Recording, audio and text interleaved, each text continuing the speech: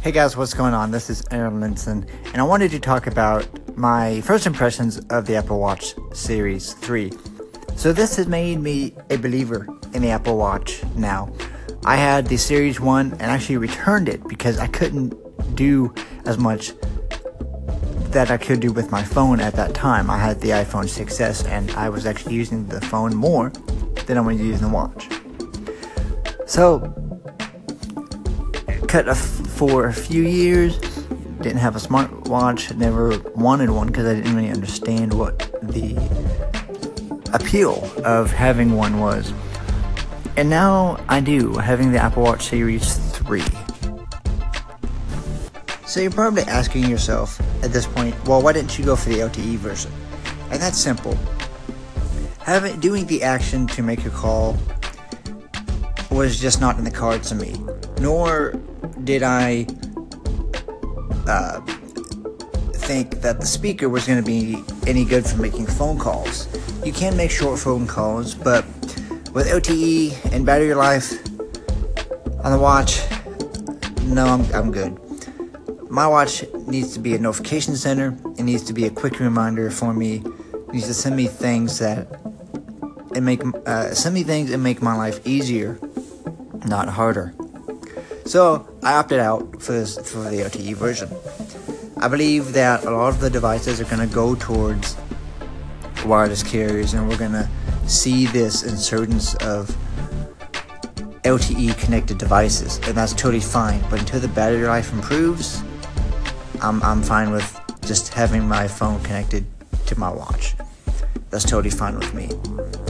One of the things that I just realized, and I was messing around with an application called Overcast, which is a supreme podcast player run by an awesome developer. His name is Marco Arment. Can't give the guy praise enough. His application on the watch allows me to go into the podcast that I have subscribed to, play them directly from the watch into my Bluetooth earpiece, my Bluetooth headphones, my speakers, whatever I have connected. And that is a really killer feature for me because I don't have to pull out my phone at work and set up a podcast. I can just do it from the watch. Now, as an activity tracker, it works really, really well. It reminds me every morning that, hey, you're really lazy and you need to actually get up and move and actually, complete the rings and all that kind of stuff, which I'm getting close to doing, especially at the place I work. And I just really like the ecosystem and how it works. And I just can't say enough good things about the Apple Watch Series 3. I went through the space gray aluminum 42mm with the Sport Band.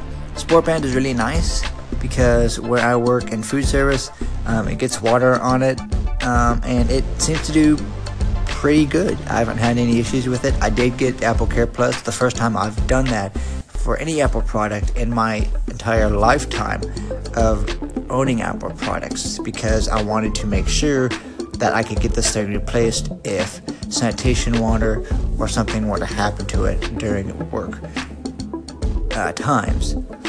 But I like it. I think it is a worthy purchase. I think you should definitely look into it if you're thinking about owning an Apple Watch and an iPhone.